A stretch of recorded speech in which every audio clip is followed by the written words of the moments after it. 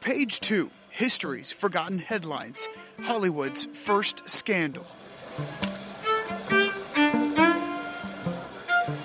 This is History's Forgotten Headlines. Here, we revisit some of America's most notorious and shocking murders, scandals, and disasters that once made headlines across the world, and now they've not only fallen to the back pages, but have almost been completely forgotten.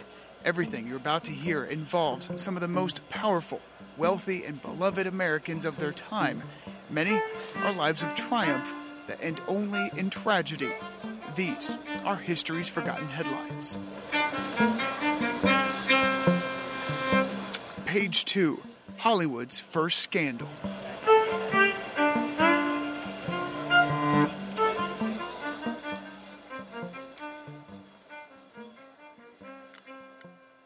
You don't need me to tell you Hollywood is full of scandals. So much so scandals have been a part of Hollywood longer than sound in movies. Yeah, Hollywood scandals date back to the days of silent films. And the very first major scandal to hit Tinsel Town involved its biggest star, literally and figuratively. He was a large man. He was born in 1887. He weighed about 16 pounds. A large baby, and he grew into being a very large man. He was America's foremost comedian and star at the time. Today, very, very, very few people have ever heard of him. And the very few people who have heard of him always connect him with, oh, isn't he the guy that... Roscoe Fatty Arbuckle. He was said to be around 5 feet, 9 inches tall, and about 260 pounds. Some reports even put him closer to 300 pounds, and he was Hollywood elite. He was a singer, dancer, and comedian, and yeah, a dancer. And he was immensely popular. He stood toe-to-toe with Charlie Chaplin, if not more popular. He and Charlie Chaplin were 1 and 1A as the biggest stars in America at that time. You know, we're talking about a century ago, a little over a century ago. And, you know, on par with the biggest comedians today, whether it's Eddie Murphy, whether it's Jon Stewart, whether it's Jimmy Kimmel, he was bigger than them.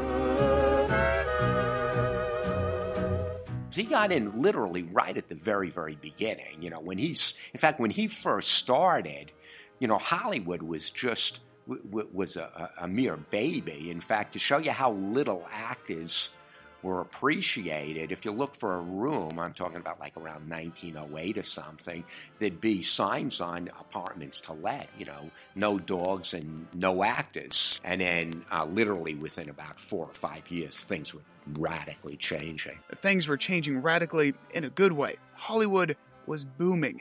In 1918, at a time when movie tickets were less than a quarter, Fatty made history by being awarded the first $1 million film contract. Think about that for a second. And he didn't mind to spend it. He was known to have this giant car that matched his size. For any car fans out there, it was a 1919 Pierce Arrow. It had a built-in bar, and, get this, as rumor has it, there was also a toilet installed. By today's standards, really? It was one hell of a party bus. It was just one heck of a big car. You are the angel glow that lights a star. Everyone loved Fatty, especially back then when celebrities could keep much of their personal lives a secret. Fans only knew them for their roles on the big screen, or at least so they thought. You know, things were going on in Hollywood at the time that America really did not know. And when they finally found out, you know, it really hit the fan, frankly. And before we get to things hitting the fan with Hollywood's biggest star, I want to introduce you, or reintroduce you, for some, to Judge Mark Kantrowitz. This is one of my favorite stories. He has extensive knowledge on not just the law, but also history, especially this forgotten headline. Sorry, had to put in a little plug there. I have a love of history, and I've written 4 now history-related type books. And my latest one is called Old Whiskey, and young women, American true crime tales of murder, sex, and scandal. Now, back to Fatty. Again, he was a superstar and he was supersized. No one lived life larger than him, but one night at the Westin St. Francis Hotel in San Francisco, California, everything changed. Fatty and some friends went to relax and have a little party. It was Labor Day weekend, 1921. So they drive up to San Francisco. He goes into San Francisco's nicest hotel at the time. They go to the hotel for a weekend of rest, relaxation, and partying. They rented 3 rooms, and the guys stayed on 2 of the outer rooms, and in the middle room, that was the party room. And the party started, and it was party time.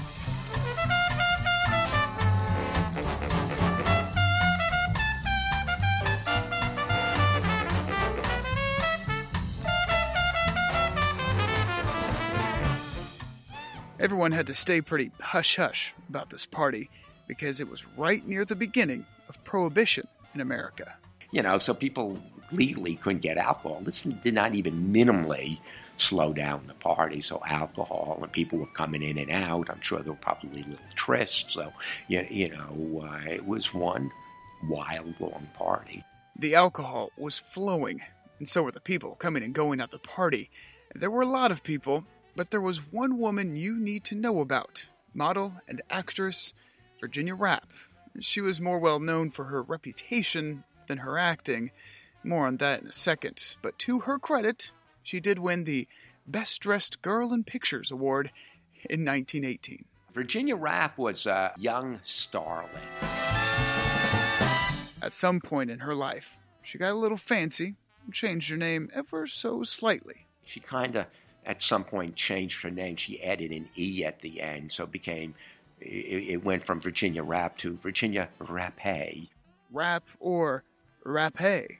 Virginia couldn't escape her salacious reputation. Very attractive young woman who, once again, was very, very deeply involved in the party scene. It was, it's hard to do some research because you don't know who or what to believe. And back then, people talk about fake news now. Back then, there's just, I write about this, is instance after instance after instance of things just being made totally up, just totally fabricated because it's just a better story. So it's just hard to split the fact from the fiction.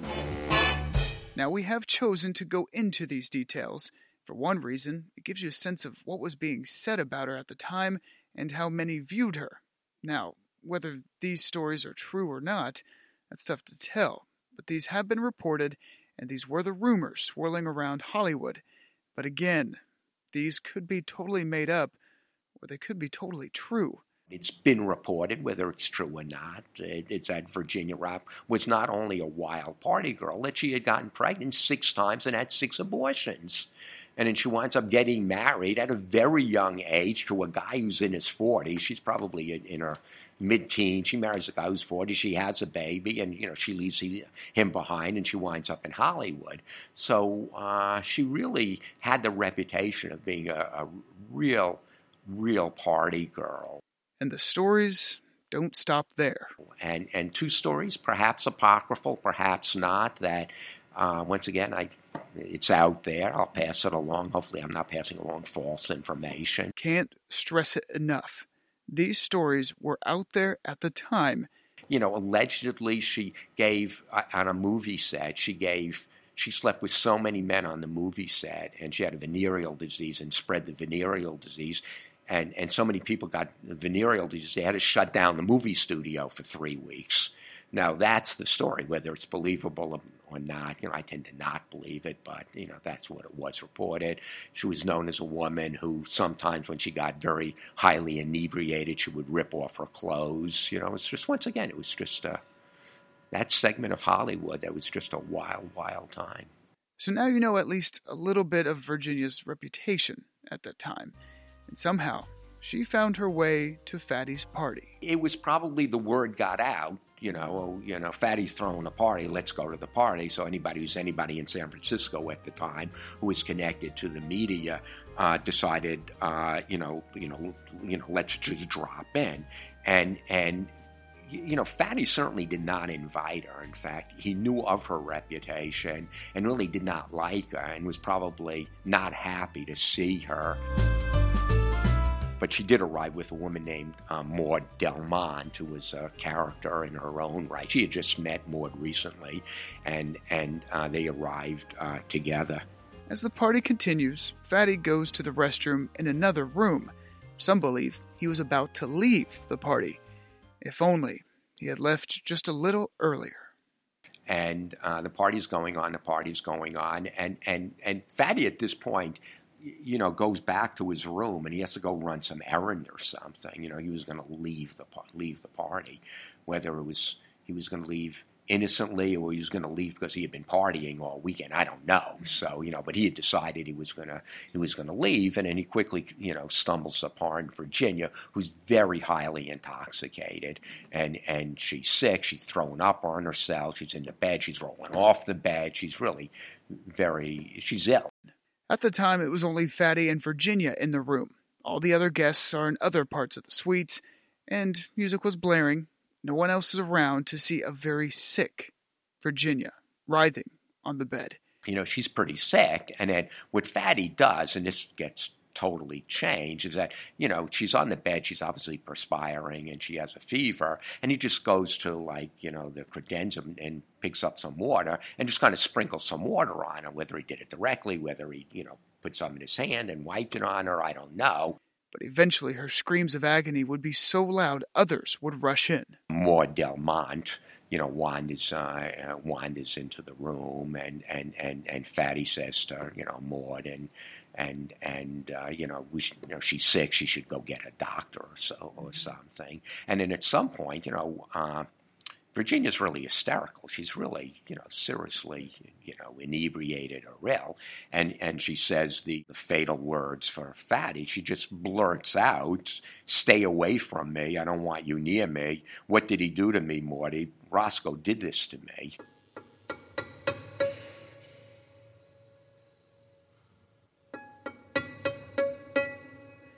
Remember those fateful words. Fatty did this to me. But given her reputation, many believe she was just extremely drunk. Fatty proceeds to leave, and Virginia proceeds to get sicker. So what is it that he did to her? Roscoe doesn't pay much attention to her. It's just the rantings of a drug person. He tells Maud to just get her a doctor. This time, two other women, they hear the screams and they go in, they're seeing what's going on. And Fatty basically says, "Hey, she's sick, get her a doctor, I'll see you later." What happens? Dr. Rumsfeld, who's the doctor to the well-to-do and the stars in the area, apparently, he comes in and he starts treating her, and then he treats her and then says, she probably had too much to drink, basically she'll sleep it off, she'll be okay, and then he leaves, and then she's left with a nurse. However, it only gets worse from there. Virginia continues to get sicker and sicker for the next few days. Her friends get worried, so she's finally taken to the hospital. But the very next day, less than a week after leaving Fatty's party, the 30-year-old actress Virginia Rapé dies.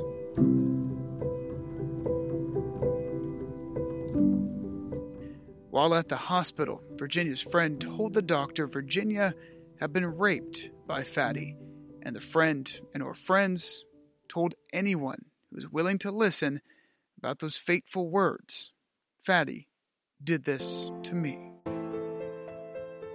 Much like, you can imagine today, if, a major star is involved in the death, or is around the death of someone, it's going to be front page news, and then unlike today where they're going to carry out hopefully a thorough investigation, back then, you just have a lot of people who just, they just didn't do investigations like they should.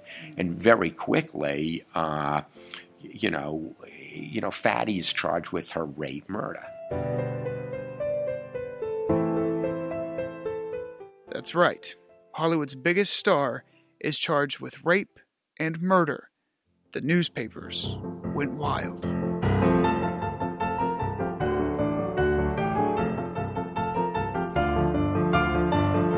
It was what Virginia had blurted out. Look what he did to me. And then the press, the Hearst, and, the press went to, and that sprinkling from the bottle somehow became a champagne bottle. And that champagne bottle somehow, was reported that it was inserted into her while he raped her. It's absurd. It was talk about fake news. And then other news media to outdo themselves. Well, it was Fatty's great girth. He weighed about 275 pounds or so, and he's raping her. He's on top of her, and he's smothering her to death. All totally made up. It's important to note that Virginia's cause of death was determined to be a ruptured bladder, but it was how she got that ruptured bladder that caused a whirlwind of suspicion. Press jumped all over it, and then they started reporting whatever sold papers. My research on this and other stories for a lot of press people, not all press people at the time, for a lot of press people is just write what's the most illicit, what's the most attention grabbing, and what will sell papers. They were kind of in competition with each other. What's the best story to sell papers? And if it's, Fatty murdered this woman, that's going to sell papers, right? As opposed to, Fatty left an ill person who he had nothing to do with, left, and then, 5 days later finds out she died. The first story is a better story. And then so you have all this stuff, and you throw that in the pot, and you throw Fatty in the pot, and then you make up the stories. And I got to tell you, you got one wild story going on. And those stories were front-page headlines in every newspaper in America. Every newspaper, absolutely. Just about everyone is angry and disgusted at Fatty. So long before his trial even starts, he's found guilty in the eye of the public. Fatty is now in dire straits professionally and economically, because once news of this hits, immediately throughout America, he becomes a person, a person non gratis. So immediately, all of his films are pulled, and immediately he's blacklisted. Yeah, literally, he's black. Nobody wants anything to do with him. And given his lavish lifestyle, the mansion at home, I told you about his car, which is a car. It's really a party bus, basically, and his lawyers cost an arm and a leg. So he really was in kind of financial straits, and he had no income at all. All the money's going out the door. Eventually, Fatty goes to trial. While he has plenty of issues, including being spit on as he's walking into court, the prosecutors have issues of their own. Fatty's main accuser was a convicted criminal who had admitted plotting to extort money from him. Maud Delmont is the world's worst witness because she has a long rap sheet for extortion, for scamming people. She would try to entrap men and catch them in embarrassing positions and blackmail them. Fatty's other two accusers were also Virginia's friends, and they were also terrible witnesses. Their stories kept changing and were never consistent. Still, the prosecutors went to trial against America's once beloved star. And then, once again, back then, things were a little different. And one of the jurors, at one point, I'm not sure what point, was heard to say, I don't care what he's accused of, he's guilty. Now, this is not an impartial juror, right? This is not an impartial juror. In fact, I think she had some connection to the DA's office. And so they hear the first trial, and it winds up a hung jury. 10 people for not guilty, 2 people for conviction.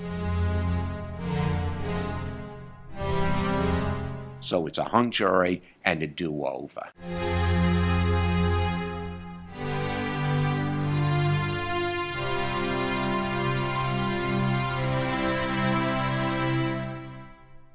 Fatty now has a second trial, and the second trial, his attorneys just mail it in. Fatty doesn't take the stand. They just mail in. They just do a terrible job. And it's once again a hung jury. This time the majority of the jury votes for him, votes him guilty. And we're not done there. Fatty goes to trial once again, and as you know, third time's the charm. And then Fatty's lawyers finally get it right the third time. They say, they put Fatty back on the stand. He testifies. They get it right. And then the jury goes out for 10 minutes, which is almost unheard of. Fatty was finally found not guilty, but declaring him innocent wasn't enough for the jury. During the 10 minutes where they're voting him not guilty, they write a letter to the judge, really unheard of, right? And basically, I'm paraphrasing, the letter says, not only is Mr. Arbuckle not guilty, he's innocent of the charges, and we hope that this will not have an adverse effect on his career.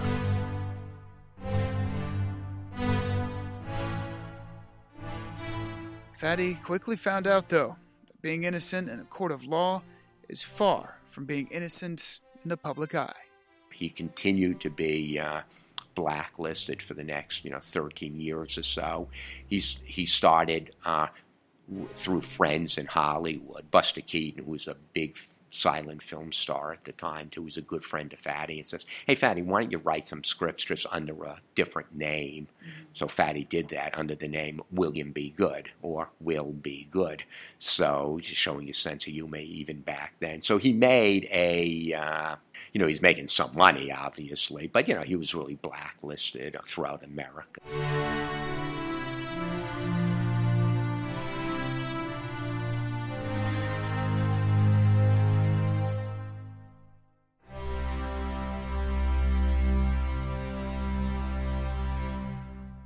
But then one day, 13 years later, Fatty's life changes again.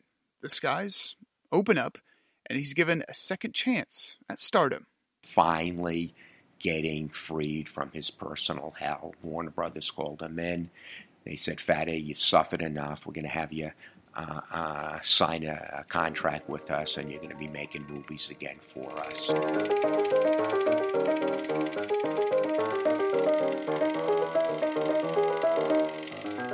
He probably, said, oh my God, the sun has come out. After 13 years of walking in a dark, cold blizzard of life and misery, and all of a sudden now the light has come out, and it's all of a sudden 75 degrees and a bright blue sky, and life is all of a sudden good again, or it's going to be good again. Fatty was elated, he was jubilant. He said, this is the happiest day of my life. And after declaring that day the happiest of his life, Fatty went home and died in his sleep.